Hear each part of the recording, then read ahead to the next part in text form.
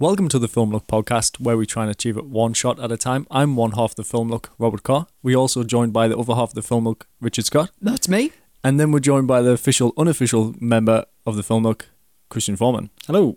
So this is our second week. We are back. No one really hated us that much to say you should never do this again. So we've got some good comments, I think. Yeah. So far. I liked listening to the first episode. It was good. I think we've got a strong first ep. Yeah. That's tapping ourselves on the back, but yeah. My friend listened to it, and her only comment was, "Richard is my favourite." Oh, yeah. So you already have a fan.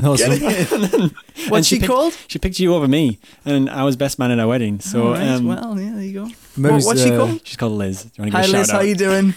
Maybe I should be I'm your favourite. the other half. That's made my week. Yeah. Maybe you should be the other half. Of the Film Look. I'm the main half of the Film Look. So where did you rank I won't me and you? We didn't get mentioned. We'll ask her for next week where she ranked us, because Richard's 1. Yeah. So who's 2 and 3? You know, you're the third member of the Film Look, officially, unofficially. The third half. Yeah. The third half. So, right. I like that. What we're doing this week, Christian? So, coming up on podcast episode number 2, we have News and Views with Rob Carr, who is one of those voices you just heard there. Hello. And he'll be talking industry news, gear releases, and interesting filmmaking videos that we've seen this week and we want to talk about and recommend to you. After that, we've got our topic discussion of the week, and this week it is kit, where we'll be answering questions like what should you purchase after your camera and what not to buy. Our third segment after that is called If You Haven't Seen That, where we discuss a film that one or more of us hasn't seen and dissect its filmmaking properties. This week's film is Stanley Kubrick's sci-fi classic 2001, A Space Odyssey. And at the end of the podcast, we will wrap up by answering some questions sent to us on social media. If you want to ask a question, get involved on the podcast, you can find us on Twitter, Facebook, Instagram, YouTube, all with the username The Film Look. And in between all those segments, we'll be Rob and Rich will be competing against each other when I test them on their film knowledge, and the topic of that, which will be revealed after Rob's News and Views. It's currently 1-0. It's currently 1-0. What did we do last week? I can't remember. Oh, we did guess the actor based on the screen segment of the film. Yep. Rob came out seeming like he was going to be the victor there, but you topped him in the second round. Yeah, with Johnny Depp in Charlie in the Chocolate Factory. I don't know where that came from, but well done. Wow. So why don't you start us off, Rob, with News and Views? Should we load up the jingle? Yeah. News and Views. News and Views. Yeah, we're still working on that. Might not stick. I don't know why I did a transformer before it. On News and Views, we're going to be talking about new camera equipment releases that are happening this week, and also YouTube videos that we think filmmakers can benefit from. There's not much camera equipment news this week. It's a bit of a slow one, but literally, I put this in about an hour ago, just before the podcast. Sony have just released a new camera. It's kind of going to try and compete against the GoPro. They've got some Sony's action cameras, been out a while, but they've never really been too good. This one is called the RX0. And basically, it takes the sensor from the RX 100s. We've got the third version. The point and shoot. Yeah, one of my friends is letting us the Mark III. But it's literally taking the sensor from the Mark V, so it's 4K, straight into a GoPro-sized camera. It's going to have a fixed 24mm Zeiss lens set at f4. You can shoot 4K. Full HD at 240 frames per second. Wow. It can also shoot 960 frames per second, but the resolution hasn't been confirmed. But on such a small camera, that's pretty good, especially for the quality. And I looked at some of the example footage they've got out, and with a GoPro, you normally get like a bit of a fisheye. Yeah, I was going to ask about that. At 24mm, it should look quite flat. Yep, it does. It looks like just a 24mm. Is it wide? Is it like super wide? It's super wide. Obviously, the sensor is like I think it's an inch from the RX 100 series, but it looks, you could match it up with something else. Yeah. It's got no, fisheye effect. Yeah. Barrel distortion. I mean, you can fix it. You can fix that really easy now. But what they're really bringing this out for is so you can hook more than one up together. So you can actually hook 15 of these up together and make a VR rig or a 360 video rig. What, they've built it so you can like daisy chain them? So you can daisy chain them, so it's That's already cool. built in, which you can do on the GoPros and stuff, but it's not as easy. There's as it kind of should be, but they're trying to break into this market. What's it called? The Sony RXO. RXO. So it's literally taken the RX 100 and... oh, wow, it is tiny. Yeah. Can I ask something? What's a daisy chain?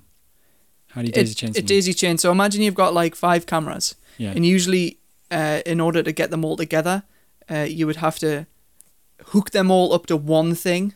Instead, you're hooking the first one to the second one to the third one to the fourth. And the 5th camera and the first camera aren't connected, but they are connected by 3 other cameras between it, but they can all talk to each other. So that's what a daisy chain is. Okay. And this camera is going to be shipping out in October, $700. So it's about GoPro range, a little bit more expensive.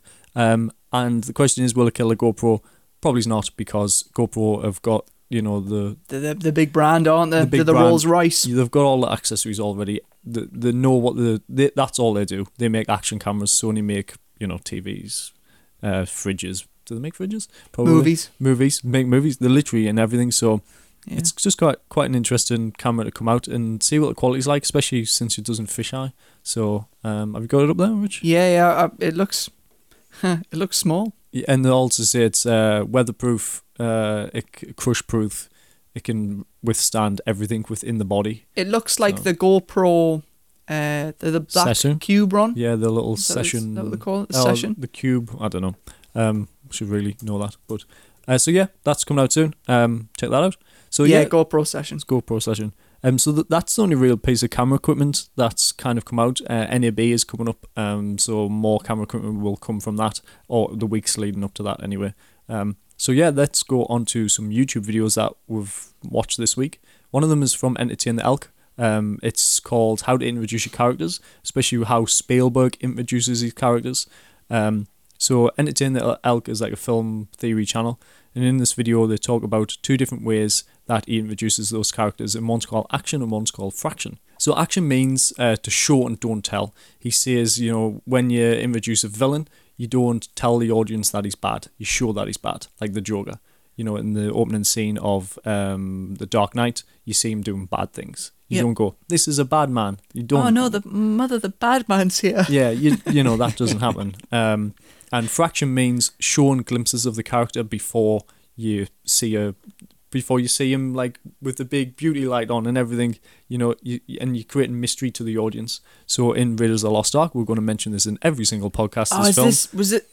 I haven't seen this video, but in the one that's going out next Tuesday, one about Raiders, I talk about this. Yeah, do you talk about this? Oh no, yeah, it's not fraction. I talk about at the start of it. It should be engage, entertain, and intrigue. I mean, there's loads of different words for it. Like I says, we've got a video coming out next week about Raiders of the Lost Ark, but in Raiders, he basically, in this video, he breaks it down as you see glimpses of him. So you see his whip, you see how brave he is, you see his silhouette, so you see his hat, and then when you do see the full shot of him for the first time, you know exactly who this man is.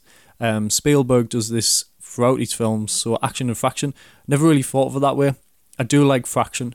That's probably my best way of, you show little glimpses and build up. Tiny little bit. Yeah, you build up the character before you show the audience. It's just a more interesting way. And again, you're showing, not telling, which you should always be doing in films. So yeah, go check that out from Entertain the Elk. All of these links to the camera before this and YouTube videos will be in the show notes below for you to go check out. So the second video is from Cinematography Database, Matt Workman. What I like about his channel is, like, especially what's very different from ours, we're indie level. We makeshift. We talk about cheaper, low end equipment. You know, that's who we are. Hopefully one day we'll be talking about more high end equipment. But he's been working in the industry for quite a few years, 15 years, and he's just kind of moved away from the industry and started making YouTube videos. His YouTube videos are all about how big productions do it, which is good to know, because eventually you could walk onto a set and have to deal with all this high expensive equipment, and you need to know the knowledge of how to use it and what it does, because it is slightly different from indie level, and it probably will make your job easier. On this video, he shows you how to light an exterior night scene for a film, which we've all seen. But this is in like New York City. All right, we've all seen that. That's cool. You know, so you follow 2 actors around the city as he's lighting them. Because most people would think that a night scene, it's It's nighttime. It's fine. Yeah, it's nighttime, but turn the camera on. in the city of New York, it's got an amazing backdrop. We've all seen it. So he just kind of runs around with Aperture. He's teamed up with them again with their Aperture lights, which are all battery powered, and just shows you how simple it is to do. So, the street lights are in the shot, and the street lights are motivating the extra lights that you're putting into the shot. From Aperture, the new C300Ds look really good. So go check it out, because it like I says, he's talking about high-end techniques. So how did they do it then? They use a lot of the streetlights, and they use the backdrop of New York to help light up the scene. So if there's a street light right next to them, it's not enough light, but they put an extra light going in there from the Aperture lights. Okay. It's really simple. You watch it and go, yeah, that makes it really easy. And like it says, with the Aperture lights, all battery powered. Yeah. So it's so with the Aperture lights, are they the ones that are like RGB? So they're matching the colour temperature of the street lights? There's a couple of different ones. So they've got the daylight and the fluorescent, the warmer colour lights. I should really know this. And they're just using them battery powered, running around, and they're using some silk domes that Aperture make. So it's a really nice soft light. Okay. Because at night time in streets, it's generally a soft light. They're in a park. They're shooting on an A7S, A7S II, I think, which makes it so much easier. Yeah. It's really nice and clean.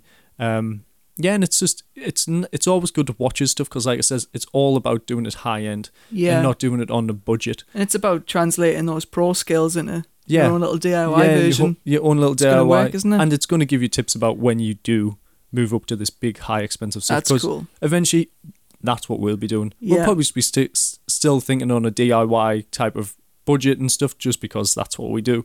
But this equipment is there. It's more expensive, but to make your job easier. That's what it's for. Yeah. So, go check that out. The last video in News and Views is a video from Film Courage. It's the difference between writing a protagonist for film and television.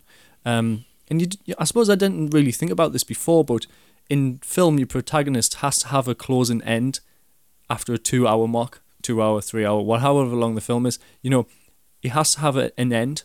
And you have to tell it within that amount of time. But in TV, he has to go through many different arcs throughout many different seasons, and he might have an end at one season, and there's something else new that pops up in the second season.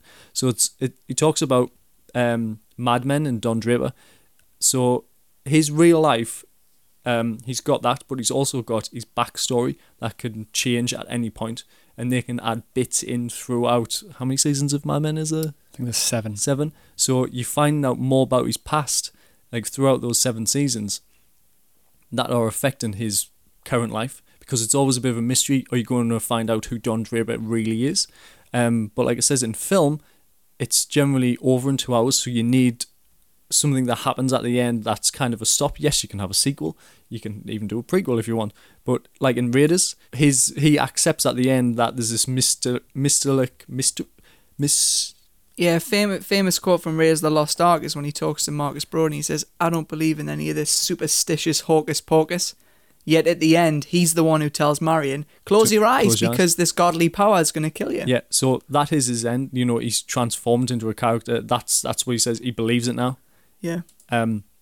But you have to do that in a short space of time. So it's only about a 3-minute video, but it's the difference between writing a protagonist for TV and film, which is really interesting. So go check that out. Film Courage, we really like that channel. We get loads of ideas from videos from their interviews. Oh yeah. Yeah, if in terms of writing, so we do like a thing called coffee filters. So you'll write a vomit draft and then you'll apply only one filter at a time when you change it. And a lot of the coffee filters that I use are all from Film Courage interviews. Like, it's just interviews with filmmakers and writers, and they just give really good tips. We've got a recent video about doing the 20s. Carl Iglesias called it, and it's if you need to create more original and unique concepts, you write your idea down, and then you write another version of it, and then you keep writing different versions of it until you get the 20th one. And that 20th one is no longer comfortable and accessible. No one will have made it because you're forcing yourself to be thinking so far out of the box that I'm sure no one else has come up with it. Yeah. So, yeah, Film Courage, go check them out. So that is the end of News and Views this week. if you want to send in any videos that you've watched or even any camera equipment stuff that I've missed, send them in the comments on the podcast, and we'll give you a little shout out. Yeah, all at the Film Look, Twitter, Facebook, YouTube, wherever you can find us. Yeah. You will find us, and we will read it. So that was news and views. News and views. All right, I'm going to admit this is my favourite segment of this podcast, which is trivia. It's mine as well. I've always wanted to be like a Alexander Armstrong or what's his partner? Richard Osmond. I always wanted to be a quizmaster. This is my chance to shine. I've chosen this game this week as the past two films we've watched for the podcast have had very important and distinctive and recognisable soundtracks. So you might see where this is going. So the quiz this week is, can you name the movies from the clips of music from their soundtracks? Oh, I love this. I play this with my brother all the time. It's a good game, right? It's with video game music. So it's a little more like embedded in your brain and you don't really realise it. But I bet we're going to be going, oh, I know what it is, but I don't. No. All right. Okay, so I've called this segment, ooh, that film sounds good. Yeah. Well, yeah. And we're very new to this podcasting thing, so I'm not sure what the copyright rules are for playing, soundtrack. Man. Do you think it's fine? Yeah, fine. Do it. Apologise later. So if we are breaking the law, we apologise in advance. This is just coming pure ignorance rather than a place of malicious intent. I'm sure we can claim fair use. Yeah. At some point, we aren't monetising this podcast, so it's fine. Thank you in advance for not suing. So I'm going to give you a quick example first, just to test the audio and see what it's like. So if everyone wants to, who's listening, tries to guess it before we do, just let us know and be honest, and you'll get the point. Okay, this is a test to warm everyone up. Okay, I'll get the levels ready. Titanic. It's not. It's Lord of the Rings. It's Lord of the Rings. It's Lord of the Rings. I thought it was Titanic as well first. Very good. It's Lord of the Rings. Sounds like Titanic though. It does. Yeah, they might copyright that. They want to check that out. All right. Well, good job that wasn't the first question. I was just hustling. Did Howard Shaw do Titanic? He did the Lord of the Rings, didn't he? James Horner did Titanic. Right. Okay. So it wasn't the same guy. It wasn't the same guy. So that wasn't Titanic. But if Titanic want to sue Lord of the Rings, I think they should. I think they've got a claim there. Yeah. I do. Just trying to justify me being wrong. So that was the practice one. That's practice one. Okay, the first official one. Here we go. 3, 2.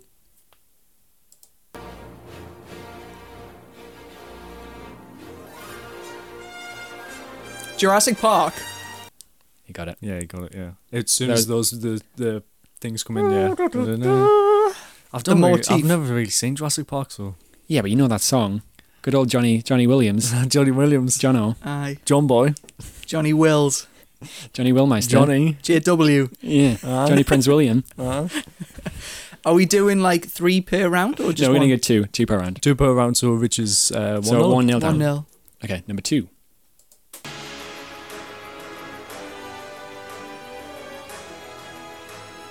The Avengers? Nope. Oh, it's Oh, I know what it is. Damn. Because no, that was all you get. Do I not get another repeat? No, you get a guess and then you get a repeat. But he knows what it is. This is good podcasting now. The silence, the dead air. Okay, I'm going to Is give it, you 3 seconds. 2. Is it Batman? 1. No. One of the Batmans? Spider-Man. It was Spider-Man. Tobey it was Maguire. definitely a man. I was thinking Batman and Robin. Yeah, kind of sounds like that. All sound the same. Yeah. Man. So that was the Tobey Maguire version, obviously, and not the Andrew Garfield or whatever he's called now. What's he called? Tom Holland? Tom Holland, yeah. There you go. Tommy Holland. Tomboy. So yeah, that was round 1. Man, 2-0 down already. Not a great start for Rob. I didn't know any of them. I'm not going to lie. I'm terrible at these. You got Titanic. Oh, no, it was something Titanic. That was definitely Titanic. Okay, cool. Stay tuned for the next round. More trivia. Yeah. All right, what is today's topic, Christian? So this week's topic is filmmaking equipment. So the first purchase for a filmmaker is usually a camera, but what should you buy after you get that camera? Is it a tripod, a slider, a shoulder rig? What is the best bang for your buck and what should you avoid buying? Here to answer those questions and more It's Robert and Richard. There's 2 award-winning filmmakers. Are you award-winning? Rob's an award-winning There you go, you can filmmaker. say that. Technically. 1 award-winning filmmaker and Richard. Can we put that in every podcast, please? So, I'll ask the award winner first. What is the next big purchase you should buy after you get your camera? Right. First of all, people say a camera doesn't matter and you need to buy a camera, but it doesn't matter, but you need one. Buy one, shoot something with it. But you know what? You know what you really need? A good tripod. You need to put that camera on something and it's going to be steady. You're going to be able to pan, you can tilt. You know, you can even actually use your tripod as a shoulder rig if you know how to do that. But what I did when I got my first tripod is I spent a little bit more. I bought some good legs. I bought a head, which the head has actually changed about 3 times. I've upgraded it over time. And you know what? That tripod's going to last me for probably another 20 years because I bought a good one at the beginning. So yeah, buy a really good tripod, spend that little bit more. I even got a free bag with mine actually, which I still use. So there's always deals there. Even second hand, people, yeah, they'll be a little bit bashed, but you'll be able to get something. Don't buy something for like 30 quid. Buy something for £150. Yeah, that's what I did. I spent £100 on the legs. They were used. It was a Manfrotto one. It was exactly the same one that Griffin Hammond, he's a filmmaker, he got, and then £90 brand new fluid head. So it was about £200 altogether. And I've still got it now. It's 6 years old and there's absolutely nothing wrong with it. I would argue though that the next thing you buy after a camera could also possibly be a microphone. Yeah, I mean, the microphone, you need to be able to... You can see people now. You need to be able to hear people. Yeah. But the difference between a microphone and a tripod is a tripod's not going to get outdated. There's not going to be new additions. Yeah. Like an iPod. If you get a tripod, like a Tripod 7, it's not going to... It's gonna last. It's certainly going to last longer than a microphone at the starting price. Because if you just buy a microphone, you probably want something that plugs straight into your camera, like a Rode VidMic Pro or something. So yeah, no, I would go for a tripod first, because when you're starting out, you probably want to focus on your visuals more than your audio. Well, everyone does, yeah. The camera already has a microphone in it, but I suppose the camera doesn't have a tripod built on. The tripod's such a simple thing that adds so much production value to what you're shooting as well. Yeah, I mean, if you need to shoot an interview, and shooting interviews is a good way to, earn some cash and shoot videos for other people, it needs to be on a tripod. Yeah. But one thing about a tripod is you'll learn about composition. If you're just holding it all the time, you can't step back and look at the monitor and move it a little inch. You've got to hold it in your hands. So you'll learn about composition, and it's just a good first investment, mm-hmm. really. You can spend like 250 quid on a camera and get a really good camera, but you should be spending just about that on a tripod. So. Mm-hmm. I would agree. Tripod, microphone, good advice. Yeah, tripod, microphone, Rode video mic. I would say get one of those, and then learn from that. Nice. So, is there anything you'd suggest avoid buying? Well, we started making a video a few months ago on stuff. Useless stuff. Camera equipment you shouldn't buy. Yeah, and we were doing it, but we didn't release it and we didn't go ahead with it because it kind of just like we're going, look, we've bought all this stuff with all the money we have and it's rubbish. Yeah. But really, I think we both agree that a really rubbish shoulder rig is pointless. So there's sometimes you get a shoulder rig that's like £20. Yeah. It's just, it's crap. Like, it's not going to... I had a shoulder rig which was about 15 quid. It was plastic. Because it's the cowboy shoulder rig. Cowboy shoulder rig. And you know what? It's fine. It digs in you a little bit. But I used it a couple of times and it just wasn't very good. So I bought another one for 30 quid, which was the Spider. Yeah, I had that as well. So a lot of people Spider do have. Steady. And you know what? It's fine. You just can't get it tight enough. Mm-hmm. But there's just too many bits. And you know what? It just looks bad. So you go onto a shoot and it doesn't look great. That's true, yeah. And it's strange that the kit should just work, but if it looks rubbish, if you're making stuff out of PVC, that's fine if you're making your own little short films and stuff. But if you're charging a client and you turn up to a paid job, it doesn't look so good. I mean, you can get away with this sometimes, but you kind of got to look professional as well. So you're not saying don't buy a shoulder rig, you're saying buy a good shoulder rig. What you should do is buy the tripod first, and then if you feel like you want to go handheld, just close the legs of the tripod and pick it up, and then you've got the motion. Yeah, you got a bit of or weight. lift up one leg and put that on your shoulder. You can turn most tripods into a shoulder rig somehow. But if you really need like on the shoulder run and gun, I would suggest what do we get? Small rig. Small rig's really good. Or module parts. You just build it up from anything, and it's not like stupidly expensive like some filmmaking equipment. A handle isn't like 500 quid, which it's basically a bike handle, which you can buy for 500 quid. Like these are like 30 quid.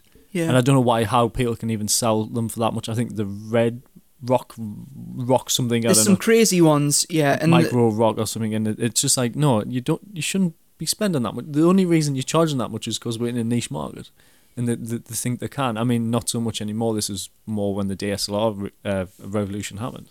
But get a shoulder rig. But like it says, we use a company called Small Rig. We'll link it in the show notes below. And all of ours is modular, and it's really good because you can kind of customize it the way you want it. Like mine and Rich's shoulder rigs are slightly different. We've got the same camera, but we kind of like them in different ways. You can buy the next bit and change it about, and you can drop it off. Like I bought loads of stuff, so I could have it on a shoulder, and then there was like this part that puts it more to the left-hand side and stuff. And then I realized, well, what I can do is just strip off half the parts and just use it really, really simply. Yeah, and a piece of advice with filmmaking equipment as well is, know what you're buying. Like if you see something you want to buy, wait 3 weeks and see if you really need it or you really want it. If you're forgetting about it in 3 weeks' time or you haven't really needed it, you probably don't need to buy it. I've bought so much stuff where it just sits there now, or I never really used it. It wasn't so good. I bought the cheaper version when I should have just spent an extra 30 quid and bought the more expensive version. So what's a good example of that? What's the thing you most regret buying? What's sitting in the corner of the studio now that you've never used? 2 seconds, I'll have a look around the studio. Let's have a think. Good question. Good question. Mine would be a fly cam. So it's like a glide cam, but a cheaper version.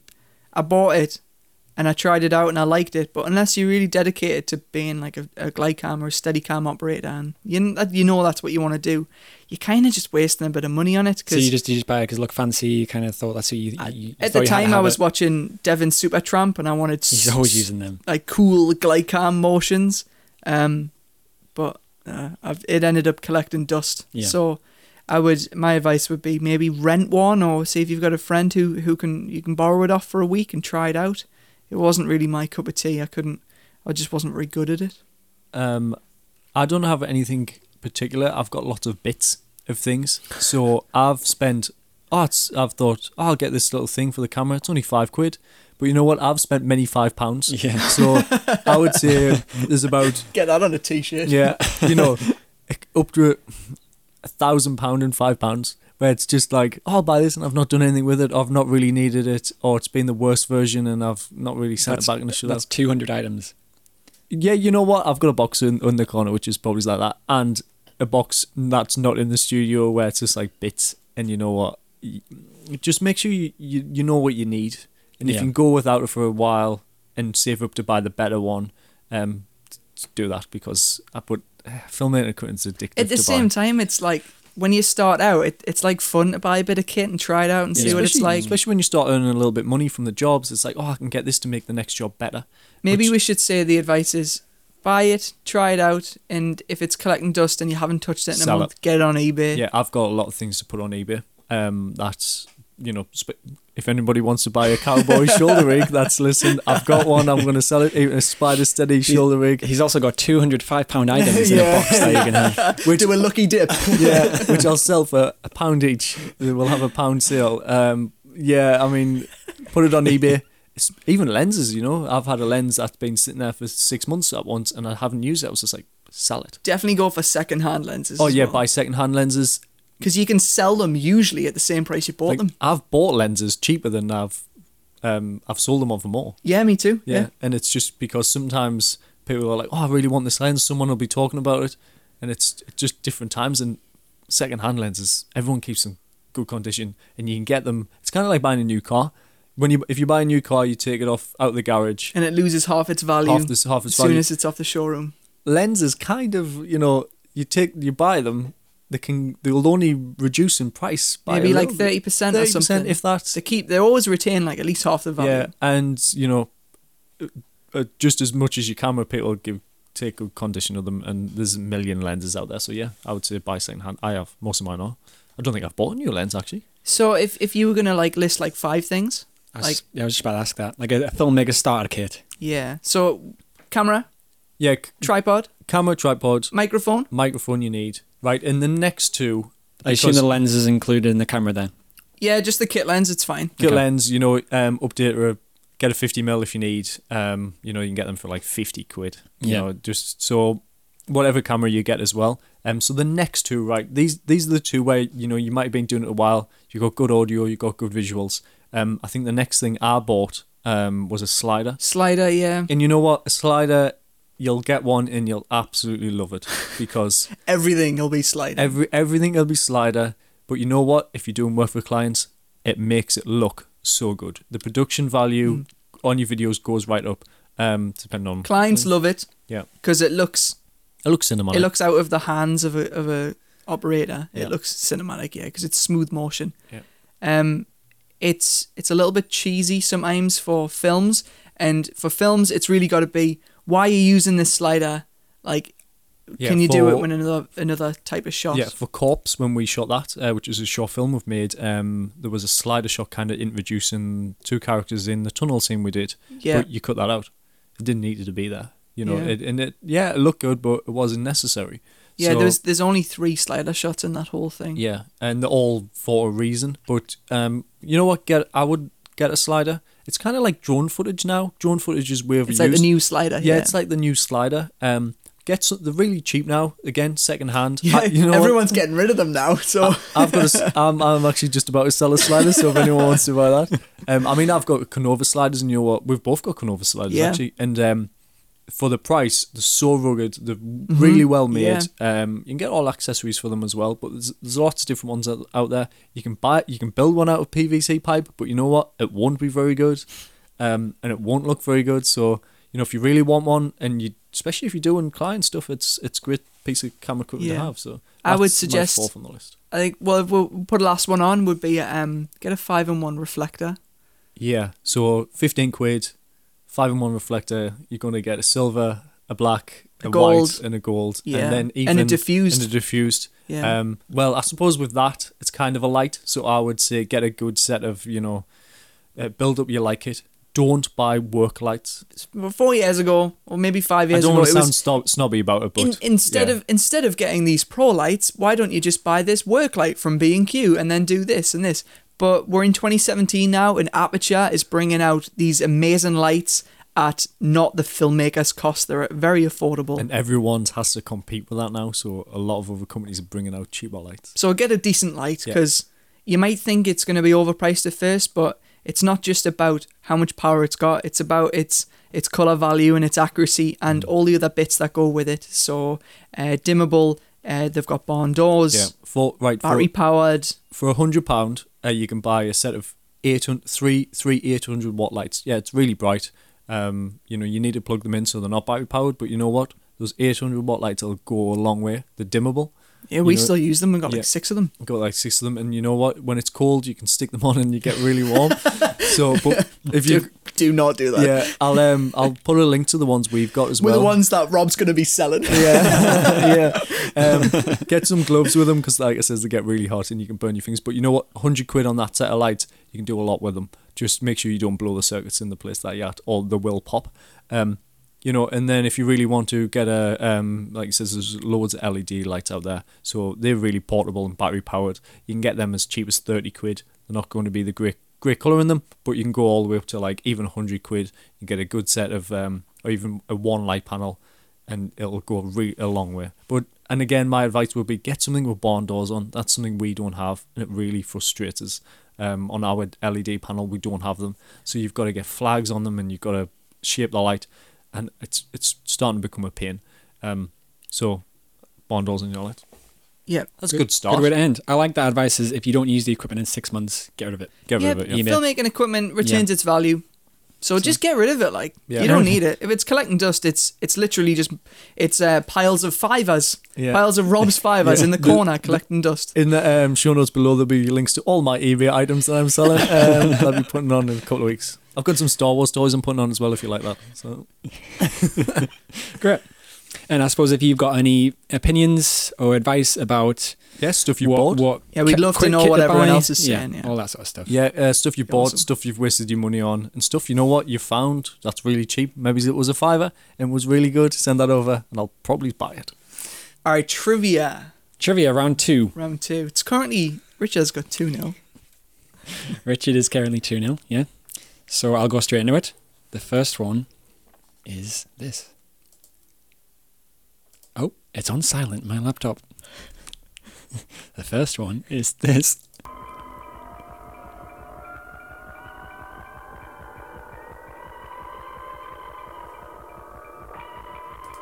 That's all you get. That's all you get. I'm just going to go Alien. Prometheus? No, you got it, Alien. Oh, yes! I picked that because I knew you watched it recently, so I thought it would be on the top of your head. Yeah. There you go, 2-1. I just remember that. I think that's in all of the Alien films.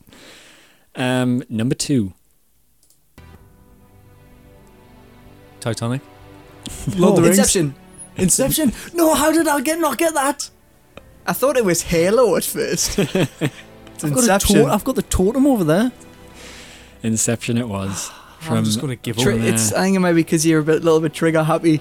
Well, just because it was Titanic earlier, and I just wanted that's going to come up, isn't it?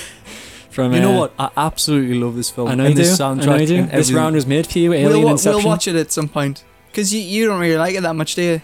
It's not my favourite Nolan film. I'll turn this off now. I'll fade it out. Oh. All right. No, I don't. It's not that I don't like it. It's a brilliant film, obviously. It just it wasn't. It didn't like. I think it'd be a good. I think it'd be a good film to dissect. Yeah, maybe we'll do it in future weeks. I've only watched it to just to entertain us, so I've never really broke it down. Yeah. So yeah, let's do that with that one week. So 3-1. So you need to get these next two in the next round in order to tie. Just in order to. Have you got a tiebreaker? I've got a tiebreaker. Ooh, yeah. Just to build a bit of jeopardy in the podcast. Right. Moving on to. You haven't seen that? What? How can it be that? Yeah, let's make it that. Okay. That's it now. So I'll just recap again how this segment came about. So Rob and Rich, quite experienced filmmakers, but they haven't seen a lot of films between them, and it infuriates me every time. Sorry. So it really does. So for this segment, we'll be challenging each other to watch films that either one or more of us hasn't seen and dissecting its filmmaking properties. And this week's film is 2001: A Space Odyssey. So let me do a little bit of background and plot and things like that. So it was released in 1968, written, directed and produced by Stanley Kubrick. And it's probably one of the most analysed movies of all time. Interestingly enough, it wasn't best received when it first came out. Critics didn't like it. But today it's widely regarded as one of the greatest and most influential films ever made. In 1991, it was deemed culturally, historically and aesthetically significant by the United States Library of Congress and selected for preservation in the National Film Registry. I don't really know what that means, but it sounds important. I hope I get one there one day. Yeah. It's nominated for 4 Academy Awards and received 1. Do you know what that is? Music? Nope. It was his effects. It must have been the visual effects. Oh yeah, that makes a lot of sense. Yeah. 1968. Yeah. I'll do a quick thing about the plot. So, prehistoric apes, then modern men encounter an alien monolith. The apes then learn to use the tools, also becoming violent at the same time. Can I just say? Yeah. Oh right. Let's talk about the plot. Right. Done. Next. Because it doesn't have a plot. No, let me finish. So cut to millions of years later, and man is launching a space mission controlled by a computer called HAL 9000 to Jupiter to find out why the monolith is beaming a beacon in that direction. And then all sorts of weird things happen, and the film ends. So How does it end? I have an inkling. I didn't get that part. I have a sneaking suspicion. I only got 4 hours in. I have a sneaking suspicion that the way this is going to go. So, I've seen this before. Rob's seen this before. Rich hasn't seen this before. Yeah. I'm going to start with you.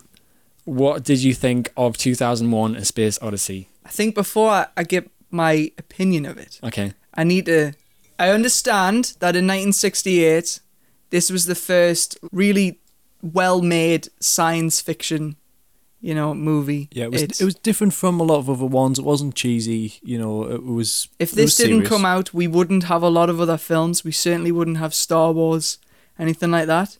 Right. There's a but coming, I think. As a piece of entertainment, which I always say, if a film's not entertaining, then it's simply not very good. Was this entertaining? No. Some parts were. All right, I'll tell you the only bit that I thought was good. All right, the only bit that had character, conflict, and goal was when the character Dave is out trying to save his mate who's just flown away. He must be dead. And Hal won't open the doors and he's got to try and figure out how to get back inside.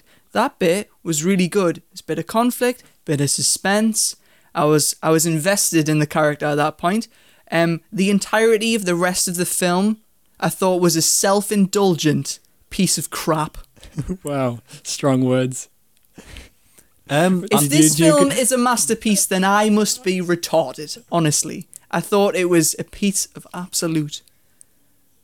Say what you think. Did you like it? No, I didn't like it.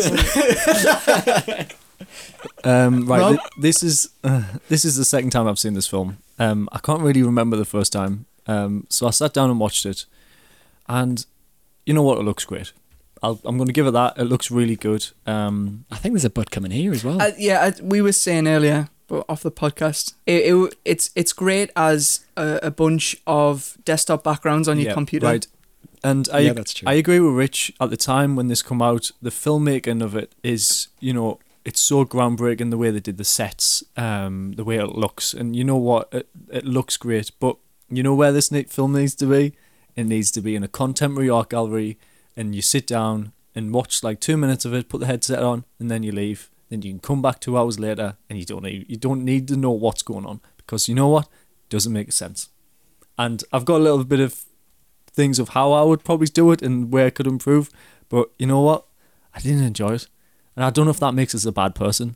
Because make you a bad person. It's just but everyone talks about it as being this masterpiece, and yes, as a filmmaking masterpiece, it was, but as a story, just pure storytelling, as a piece of cinema, it's just the storytelling. There's nothing there. It's does a film necessarily have to have plot and narrative for it to be a good film? Well, evidently, yes, it does. It needs, like it says, it's a different filmmaking experience. Well, let's work through the categories. Well, can I give my opinion? Yeah, so Christian... yeah, sure, yeah. Right, so Christian, just before we're going to... What we normally do... what we're going to do is... we'll break down all the different categories, so we're going to talk about the cinematography, the sound design, the visual effects. But yeah, Christian, tell us what you thought of it. All right, I had a feeling you'd be on that side of the fence, so I'm going to go to the other side. Mm-hmm. Like, I like this film a lot better than the first time I saw it. I think I had the same opinions that you just expressed there. When I think I watched this when I was like 18, and when I was just kind of going through the list of films I should be watching. And I found it, the first time I watched it, I found it quite confounding and a little dull and slow, and I didn't really know what was going on. But I think you kind of touched upon what I think the reason for that was, Rob, before, was it's labelled as this great sci-fi film, but it's not, it's an art film. Yeah, it is. It doesn't have a formulaic narrative. Mm. It doesn't have hardly any dialogue. So if you're going into this thing expecting Star Wars, it's not what it's not it. So I think because I was aware of that going in, I had a different experience. I could kind of set myself up for what I was going in for, and I really liked it. I really enjoyed it. I liked the ambition. I thought it was gutsy and weird, and I do think it's a masterpiece. Okay, but what's it about? Well, that's the point, isn't it? Wait, the point. Well, there's not one thing that the film's about, and I think that's the reason Stanley Kubrick made it, was to ask, so the audience ask questions. Well, we do know what it's about. What's it about? It's about these giant Kit Kats, and then like the early man touches it, and he wants a Kit Kat. He gets intelligent and learns how to use tools, and then and then the aliens decide they're going to put one on the moon, so it's challenging humans to then go onto the moon, and then when that gets activated, to put one in Jupiter. It's all about milestones of the human race, and it's in this alien ant farm. It's I don't understand when people are like, No. I don't understand it. Well, that is it. It's yeah, obvious, and it's not like think- it's so vague. It's like, it makes you ask questions. No, there was no questions after it. I just thought that's just a load of. It's just not very good. It's just not very good film. I need to review yeah. that. Yeah. So I think you're wrong there, because I do think everyone gets a different experience on watching the film. If you can find that by going on Rotten Tomatoes and reading the reviews, every single reviewer took something differently from it. They thought it was about something else, something different. So some people thought it was about the evolution of man. Some people thought it was about aliens. Something was about existentialism, about God. Some people think it's about the evolution of how man started to kill people as well. So he picks up the bone and things. Exactly. But it is about all of those things at the same time. And Stanley Kubrick said on multiple times in interviews that his intention was to create a subliminal experience. He wanted to get into the subconscious of the audience rather than just kind of putting forward a straightforward plot. And he wanted people to experience and interpret the film in their own way, like a dream, which is kind of like why the end scene was the way it was. So I think there's not one plot. Well, there's no plot. Yeah, I mean, there's not one way to interpret it. I've got something kind of to say about that as well. I was watching some of the filmmakers being interviewed afterwards. This was in 2001. Obviously, they did the anniversary. Well, they did talked about it in 2001. Yeah. And you know what? They were filming it when they ran out of money, and apparently they were saying that Kubrick wanted to spend another year filming this. Okay. So that tells me that he didn't film at all. He didn't finish the story. And he just went, you know what? There you go. I don't have any more money. The studio's not going to give us any. That's it. It's done. And you know what? As an indie filmmaker, I've been in these situations where you don't have enough time. You've got to cut scenes out. The people don't turn up that you've relied on to be extras. This was my student film. And you know what? You put the film together. It doesn't make any sense now because you haven't had the money, you haven't had the time, and you've had to cut this out. And he just ran out of money and he didn't know what to do. Do you think he went, oh man, I need to make a 2.5 hour film? Right, what I'll do is I'll get all those VFX shots and I'll just put them in from start to finish. Oh, Mr. Editor, you know how you've got about 4 seconds until it cuts the next one? Yeah? Just put all 30 seconds in on every single shot. This is filmmaking sacrilege you're saying right now. Alright, honestly, it's a 1968 version of a VFX reel. VFX are great. Well, actually, you know what? But just get to the next bit, man. It's got less VFX in than Star Wars. A lot of it's practical. Yeah, but at least Star Wars doesn't go, I really love this VFX shot, so I'm just going to show the whole thing for 30 seconds because I just love it so much. But you could argue that the pace was the way it was on purpose. Like, the whole point of the film was, Stanley admitted that he wanted people to question things and ask what the hell's going on. So if he made those long shots, it gives the audience time to kind of think and question and analyze what they're seeing on screen and make their own opinions. That could be a purposeful choice. What about the but first 2 minutes? But it only takes so many seconds for someone to be able to see what's on screen, understand it, and then go to the next thing. I saw it on screen, understood it, and then I kept going.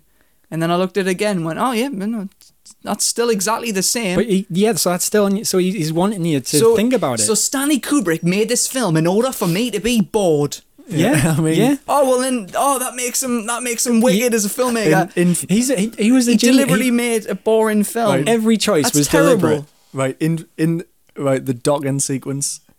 Like, we're going to go through the list in a minute. Let's go. Right, let's go through the list. Let's go through the list. Yeah, right. What's first? Character development, story and writing. Okay. Yeah.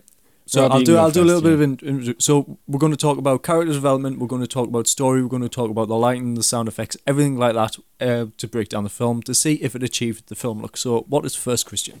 So the first is the story and the characters. Story, okay, I think we've kind of covered that. I think it's way too long. I think you can tell a better story in that same amount of time, but you just cut out all of the montage stuff of the travelling.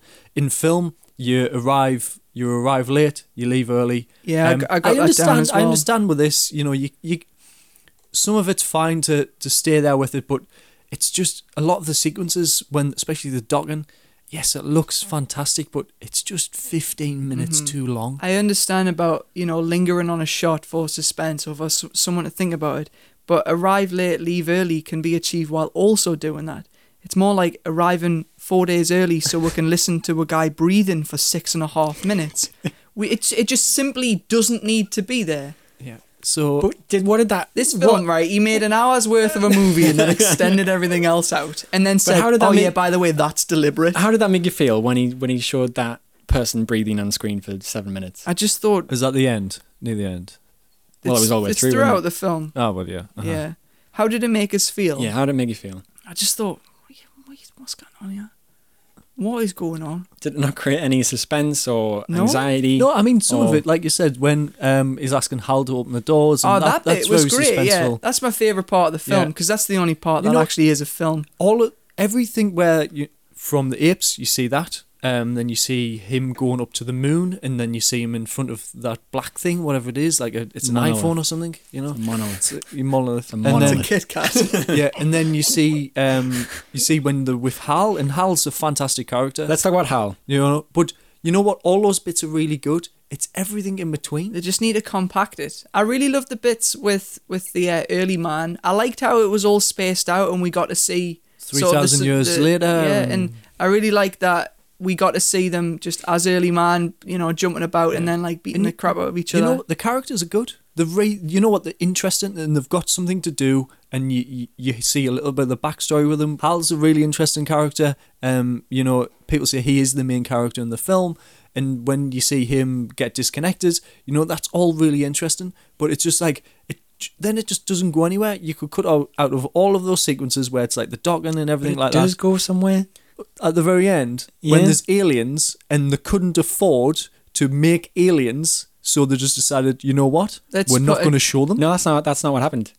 He wanted to put aliens in the film, but he just didn't know how to visualize them. Like he didn't know what to make them look like, and he didn't want to put anything in there that would take people out of it. And then it was just, what did they do? And I you think know, he consulted like Carl Sagan. They consulted Yeah. Carl Sagan to Mhm. ask what the alien should look like, and he was like, "Well, they're not going to be humanoid, Yeah. so you can't cast them." And he was like, "Oh, I don't know how to do it," so he just left them out. just left them out. And you know, the actor who, obviously you see him in his spacesuit at the very end, and then you see him sitting on the table. But then then he looks back and the spacesuit guy's not there, and then he sees him on the bed, and you never see the previous version of the character. That was the actor's idea on set. He was just like he didn't know what he was doing. It was and literally then on we the will fly. change him into a giant space baby. Yeah, it was on the fly. He didn't know what he was. It didn't know what he was doing and how to show But it. it's all metaphors. Yeah, but he didn't know. He was just like, let's turn up on set. I've got all this money and I can do whatever I don't believe want. that. See, I think he had, you know what? I think this is going to be really cool. I'm going to have this spaceship and I can do this technology where the camera's turning, the camera's staying still, but the actress is walking upside down and into another room. You know what? Absolutely fantastic. The rig they made for that looked great, and for the 60s, even better. But it was just a visual. You know what? I can pull off this shot, then I can pull off this shot and pull off this shot and just put them together. Should we Sorry. right, getting there. right, let's say from now on, Yeah. No rants. if we're gonna speak negative, we'll just be really quick. Yeah, Let's yeah, talk yeah. about all the positive things and we'll go down the list. let's talk about how it did achieve the film look. Okay. Because So the direction I / execution. What do you think about the direction of the film? I think I've just spoke about that. Right, so there's Stay on topic, guys. there's quite a few things that I do like about it in terms of its direction. So the set design and the costumes are really impressive. Yeah, I mean, I loved the inside of the circular space station, how it was like on a big long loop. I mean, thought that was for good. 68, it looked absolutely amazing. All the set design. I watched on Blu-ray and it definitely holds up. Like, it's Yeah. so good, yeah. The costumes, the spacesuits. Yeah, I thought all of that was great. Other than that, I guess it is just the whole. It's just too lengthy. And it's too like he just sat there, put his scarf on and his glasses, and went, "Ooh, I want people to think." It's like just make a movie, man. You Right, negatively, mate. sorry, Negative. yeah, sorry. Alright. So what's Alright. next? I mean, the cinematography of this film is superb, isn't it? I mean, you know what? It doesn't get better than this. yeah. Especially for a space film. The colours, the chose, the palettes and everything in the... I was going to say everything is a desktop background. Yeah, Everything's so it's- strikingly beautiful. Everything's, it's Yeah, just I mean- completely stunning. I'm not too sure who did the cinematography for this, and I don't know who they were up for against at the Oscars, but at the time, this just looked fantastic. If I was going to make a space film, I would want it to look like this. Yeah. Space film. definitely. Well, it's a space film. It's a sci-fi film. It's an art house, contemporary art thing. I would want it to look like this. The spaceships, and I love the technology within it and how they achieved that for the 60s. And it just looks fantastic. Yeah, so let's give it a tick for cinematography. 10 out of 10. It's the best looking sci-fi film ever. It's one of the best looking films. Yeah, no, that's true. And there's a lot to learn. And you know what? I will watch it again for the cinematography, but probably with the sound off in the background. So, we'll move into special effects then. All right, the special effects I thought were great. So how he managed to get people walking on the ceiling. Yeah, everything. This was before computer generated. Everything was models. Everything was models, which was unbelievable. Yeah, and I don't know how you would even think of being able to do some of that stuff with cameras. We watched E.T. last week, and some of that does not hold up, and that was the 80s. And all of this does. All of the models do when they're flying through space. Yeah, a bit too long, but when they're on the moon and the compositing of what they did, absolutely fantastic. And definitely, yeah.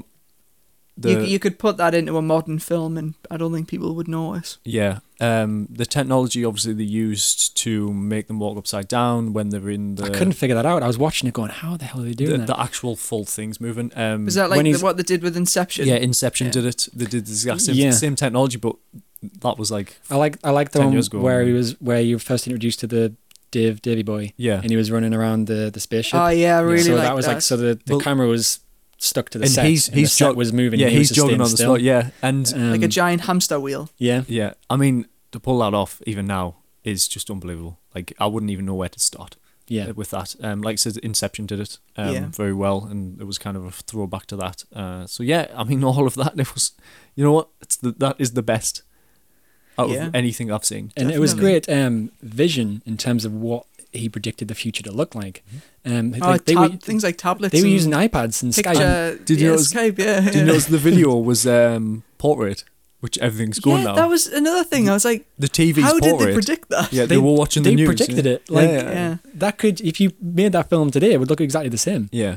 It's amazing. With the space station halfway between here and the moon, and then getting just like a bus stop, and then going to the next one, that will I really happen. liked how they put like Pan Am and stuff on. Yeah. The product placement was all there. And it felt like a realistic version. Like it didn't feel like a fantasy. That bit where Davy Boy, where Davy comes back in the spaceship after Hal locks him out. When he kind of gets shot back in and there's no gravity. I think the set was upside down there, and he was on a string. Yeah, the camera was facing point upwards. Yeah. And then they did it like twice, and he had to. Luckily, he just grabbed hold of the airlock thing.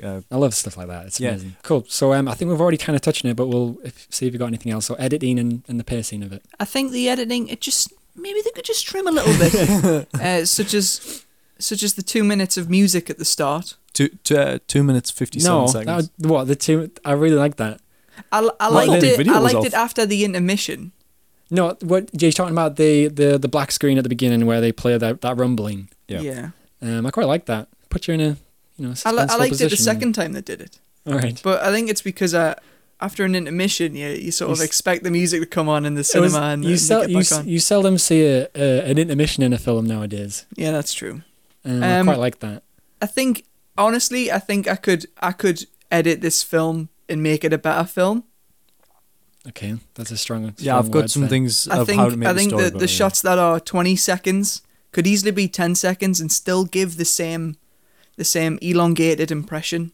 Yeah, it could be 2 hours long. The only bit that I thought deserved the extended length was the light show at the end. That was the only bit that really did make us feel something. It made us question it, and only because it is like a psychedelic mode. You're warping through space or whatever it's supposed to be. You turn into a big fat baby in space at the end. Yeah. It made me feel sick. Star Child. Yeah, so that bit makes sense, but it didn't pay off as well because I was so sick of it right at the start. It's a choice that he admitted that he did, and it serves a purpose. I think everyone's just so used to fast cut.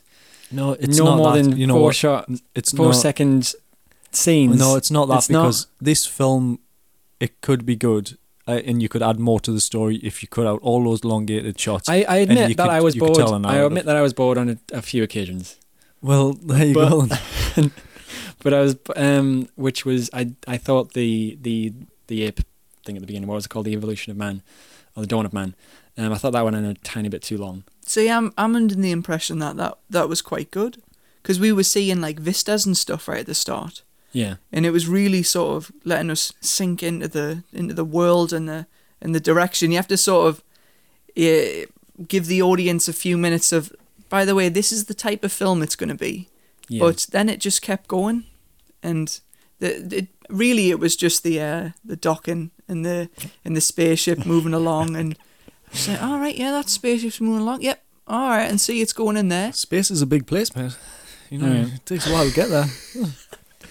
Okay. Sorry, no negative though. No All negative. right, sound design. Sound design.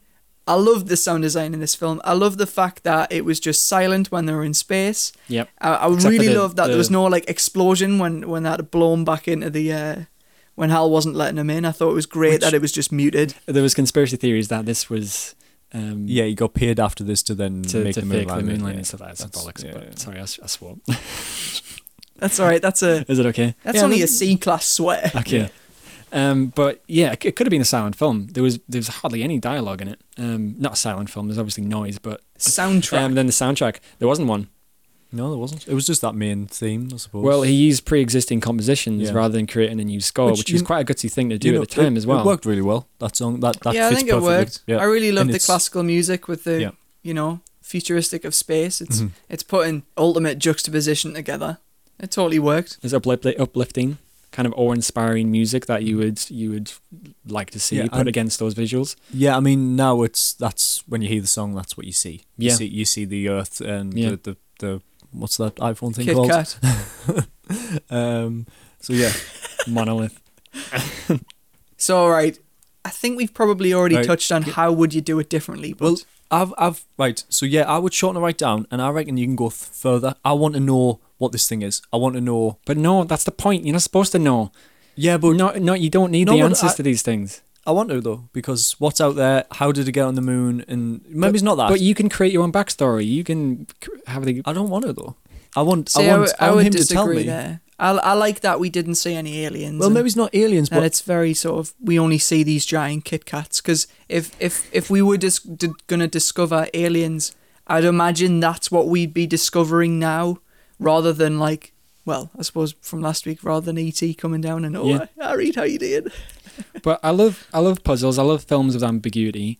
I like films that pose more questions than they answer, and in films that give you content that you can ponder over and talk about. Like having, I mean, we wouldn't be yeah, having these conversations I mean- if they give us these answers, would we? yeah, but I reckon you could take it further. You can go next. You can go further than what that man went to, because you've seen him turn into a baby essentially. Apparently, there's a the delete scene at the end. I don't know if you read about this. So it's But- even longer.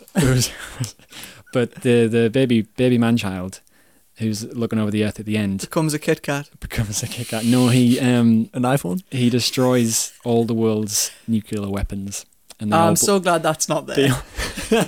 they all blow up. I In the would. end. You know what? If that happened, I wouldn't have turned up for this podcast to talk about it. Because, yeah, I mean, But it's kind of a thing because, you know, the invention of the tool at the beginning, and they're Yeah. used as a weapon, and then it kind of comes full circle when the monolith creates the weapons and then destroys them at the end. So there was kind of a fuller, more satisfying ending there that they deleted, which I think was the right thing to do. okay. So has it aged? I don't think it's aged a day. No. No, I don't think so I either. think it's quite a feat to make. I mean, I think it's when you look at the age of it, it's unbelievable. It is Considering insane. when you look at films, even from the 80s, you know, they were all trying to achieve this, and none of them did visually. This is Tom Hanks' favourite film of all time. Everyone loves Tom Hanks, so you're wrong. Well, I mean, if Tom Hanks loves it, then I'm just gonna have to. It's I'm just gonna have to love it then, aren't I? If I ever meet Tom Hanks, I'm Because gonna be I like, loved him. What, Tommy? Yeah, if we ever meet him, mate, 2001: Space Odyssey. That's all I'll say. and he loves typewriters, so say this in Oh, I've typewriters. got a typewriter There you down go. there. You'll be best mates. Me and Tommy. And it's also Scorsese's, Spielberg's, and I think Lucas's top films as well. There's no dialogue in the first 25 minutes. So it ends when the stewardess speaks at 25 minutes and 38 seconds. Okay, so it wasn't 45, so I was wrong there. Maybe it just felt like 45. And there wasn't in the last 23 minutes either, excluding the end credits. Okay. I did wake up this morning, because I did watch it last night. I did wake up this morning and had a good think about this film, which I guess Yeah, I mean, it's achieved something Yeah, that it needed to. like, I watched it the other day, and I really wanted to talk about it, but obviously we don't before the podcast, so we can talk about it on here. Yeah. And yeah, I mean, if you haven't seen it, if you a couple of you haven't seen it, like, friends, watch it and have Yeah. a good discussion about it, because there's a lot to talk about. Oh yeah, I didn't like this film, but I would suggest it to someone. So that's it, yeah. I'd go and watch it. That's a rare combination there. Yeah. So I mean, yeah, I hated it, but you should definitely see it. Okay, let's sum up. So I hope that anyone out there listening to this will be inspired to watch the film and have their own conversations and opinions of what it means. I doubt that any film fans or filmmakers wouldn't be anything less than inspired, like awed by it. It's quite a visually impressive film. Yeah, You're for sure. definitely going Yeah. to feel something when you watch it and have a lot of respect for Kubrick as a filmmaker, whether or not you like the plot or whatever it is. But I feel like personally it was better the second time I watched it. So maybe give it a few years, go back to it, see what you think. yeah. When we're on episode 104, We'll do another podcast in 5 years' time and see if your opinions have changed. Yeah, I'm going to watch this again. yeah, I will watch I'll this definitely again. watch it It's- again. It's a challenging film, but I think it's definitely worth stepping up to that challenge. The thing is, right? That was a good ending. That was a good end. Oh, sorry, sorry. Don't, because that thing is right. Because you were about to say something negative there, weren't you? So that was, you haven't seen that, with 2001 A Space Odyssey. If you've got any opinions on the film and want to join us in the conversation, then please leave your comments on all of our social media channels, Twitter, Facebook, YouTube, all of that. At the film look. At the Film Look. Hashtag Film Look Podcast. Hashtag Film Look Podcast. All right, what is the film So- we're going to watch next week? So you've just made a suggestion Yeah, that I think was great, so I think we should go with that one. how about we watch City of God? I have not seen that Okay, film. I don't know what it's about. I think I've got it on DVD. I have no idea what it's about either. Oh man, I love this film. It was it's on the highly rated films. It's on the top 10s. I think it's a Brazilian film, but honestly, like, I didn't know what it was going to be about, and then I watched it and I was just like, yeah, this is just wicked. If you want to join in the conversation next week, watch it before next Saturday. Is that when we Saturday. put these out? Yes. Yeah, next Saturday. And you can see what we think, and then you can comment along. Cool, in I'm the excited. comments. Yeah, actually, you know what? I don't know anything about this film, and I love that. Ah, great. So I'm not going to watch anything of it. Trailers, I'm really happy to get to watch it again. weird. So the third round of... Ooh, that film sounds good. I like that. I do. Ooh, that film sounds Ooh, good. That film sounds good. I like that. Yeah. It's currently 3-1 to Rich. So it's all play for. Rob, you need these two, get these two right. Mhm. And if you do, exciting tiebreaker. Oh, the audience are on tenterhooks. See, I've played this type of game quite a lot, Have you? so I think I'm trained for it. Okay. All right, All right. let's do this. I'm prepped. Number 1 of this round.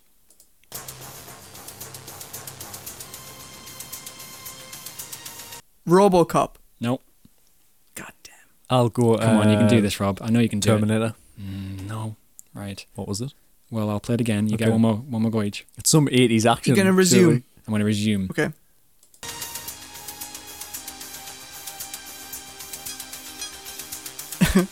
Right. Knight Rider.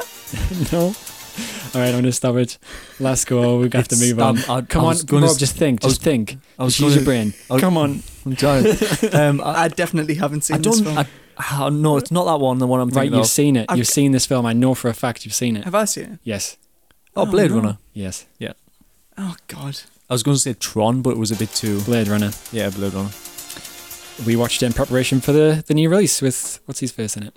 Yeah, What's actually, his face? Ryan have Gosling. Ryan Gosling. Have you seen that, Rich? Blade Runner. Blade Runner. Yeah, I thought Yeah. it was really overrated. Okay, we might need to watch that. Okay. Ooh, it's exciting. 3-2. Right, number 2.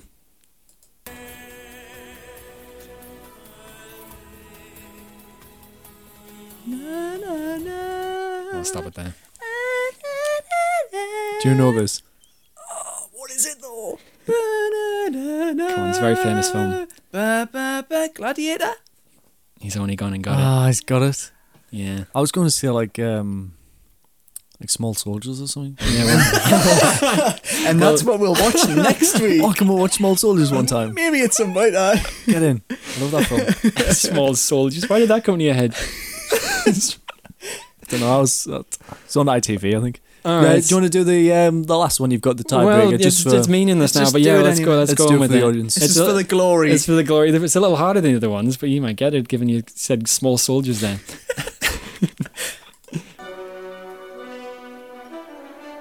Harry Potter? No. Pause it. It's Hook. He's got it again. He's so good at these games. Oh, man. I wanted to start with Johnny Wilbur and end with him. So this was Jono. Hook's a good film, like, isn't It's a Hook good is a film. brilliant film. Yeah, I haven't seen that in a while. So that was Robin Williams. Robin Williams. That's like With- that's with the trio. The tree, Hook. the We've got double Williams Spielberg, Robin Williams, and Prince William I'm pretty sure John John Williams. Williams did the and Dustin Hoffman was in there as well. Dustin Oh, yeah, Hoffman. it was, wasn't he? aye. Yeah, let's go. Aye. All right, that was an exciting So- round of. So that film sounds good. Oh, that film sounds good. I like that. Yeah, let's go with that next time. We can run with that as well. There's so many films out there. Let's make that a soundbite. At the same time, we'll go, ooh, that film sounds good. You ready? 3, 2, 1. Ooh, that film sounds good. And I'll say it. Right, nice. So I think we're nearly at the end of our podcast now. So we're going to end. Let me get this up. With a Q&A. With a Q Oh, we'll do and Q&A still. A. I was just about ready to do me. I No, was not ready to go. It has been a long podcast. Right, so the end of the podcast, we wrap up by answering some questions sent to us on social media. If you want to ask a question and get involved with the podcast, you can find us on Twitter, Facebook, Instagram, and YouTube, all at the username The Film Look, or you can use the hashtag The Film Look as well. So we have a few questions this week. The first is Simon from Facebook, and he asks, I need a mic. What should I get?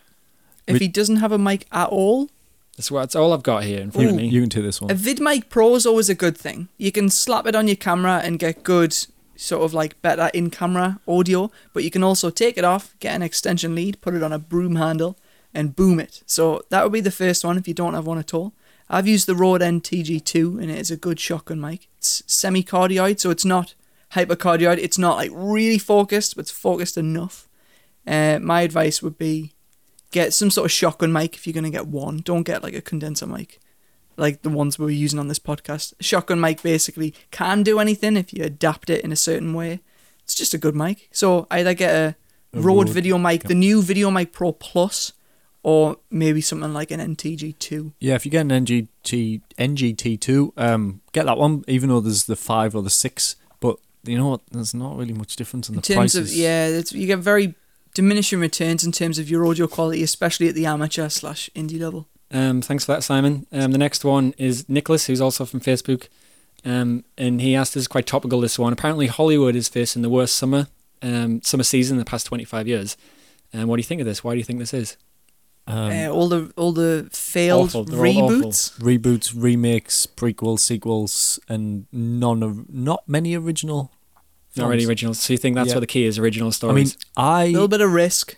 I've been to the cinema a couple of times this summer. I don't go as much as I probably should. I've seen Dunkirk, which was original, really good. Great. I went to see Baby Driver, It was also good. another original concept. If you haven't seen it, really go and see that. And Spider-Man, which, yes, it's part of a franchise, and there's been, how many of these before? 5? This is the 6th, This is technically. the- but Of the it's MCU? technically different. But you know what? It was entertaining. I think Marvel's kind of doing it right, and people will still go out to see those films, but people are not going out to see the sequels, prequels, and I don't even really know. In the Emoji Movie, what's up with that? Like, why are they making stuff like that? I guess it's just not for us though, is it? It's for like kids. It's come out in the summer. Yeah, we're not. It's not. Yeah, we're I not the suppose. target audience for the Emoji film. Yeah, but- although it didn't get the lowest rating on Rotten Tomatoes in history yeah. or something Yeah, like that. so, but like the other films that have come out this year, I've just not been bothered about seeing them. Yeah, I feel like most films that are failing now are because of studio interference. And with the Marvel Cinematic Universe, like they've almost proven that there's this machine that you can put into it and get an output that's going to be successful. DC is trying to do that, and they're not realizing that there is no machine, and they're actually just writing pretty good movies. Yeah. At the end of the day, they're just kind of pretty good. So what do you think needs to happen in Hollywood for this to kind of change? I think they need to give directors More control. and let them take risks. Yeah. But okay, so dear Hollywood, We've more got origi- some be more original original. ideas if you want to pay us a lot of money to make them. okay, so thanks for that, Nick, from Facebook. Cheers, Nick. Again, if you want to get involved, just find us on social media. Ask a question there. Thanks for listening to this week's podcast. Let us know what you think about what we've talked about today, especially about 2001: A Space Odyssey. We'd love to hear your thoughts, and you're probably just going to you might disagree with me and Rich. You might agree with Christian, but you know what? Let's get the conversation going, because this is definitely a film that we need to talk about. Everything that I've mentioned as well will be in the show notes below. So you can find us on Twitter, Instagram, Facebook, all at the Film Hook. Send us a message. Send us some questions as well that we need for next week, and we might answer them. Also, head over to iTunes and rate the podcast and comment. I don't really know how this works. If there's a thumbs up or a 5-star you can put in somewhere, do that. I think apparently it helps. Yeah, apparently it helps with that. So thanks for listening to the Film Look podcast, where we're trying to achieve it one shot at a time. We'll probably see you next week. All right. See you later. Bye.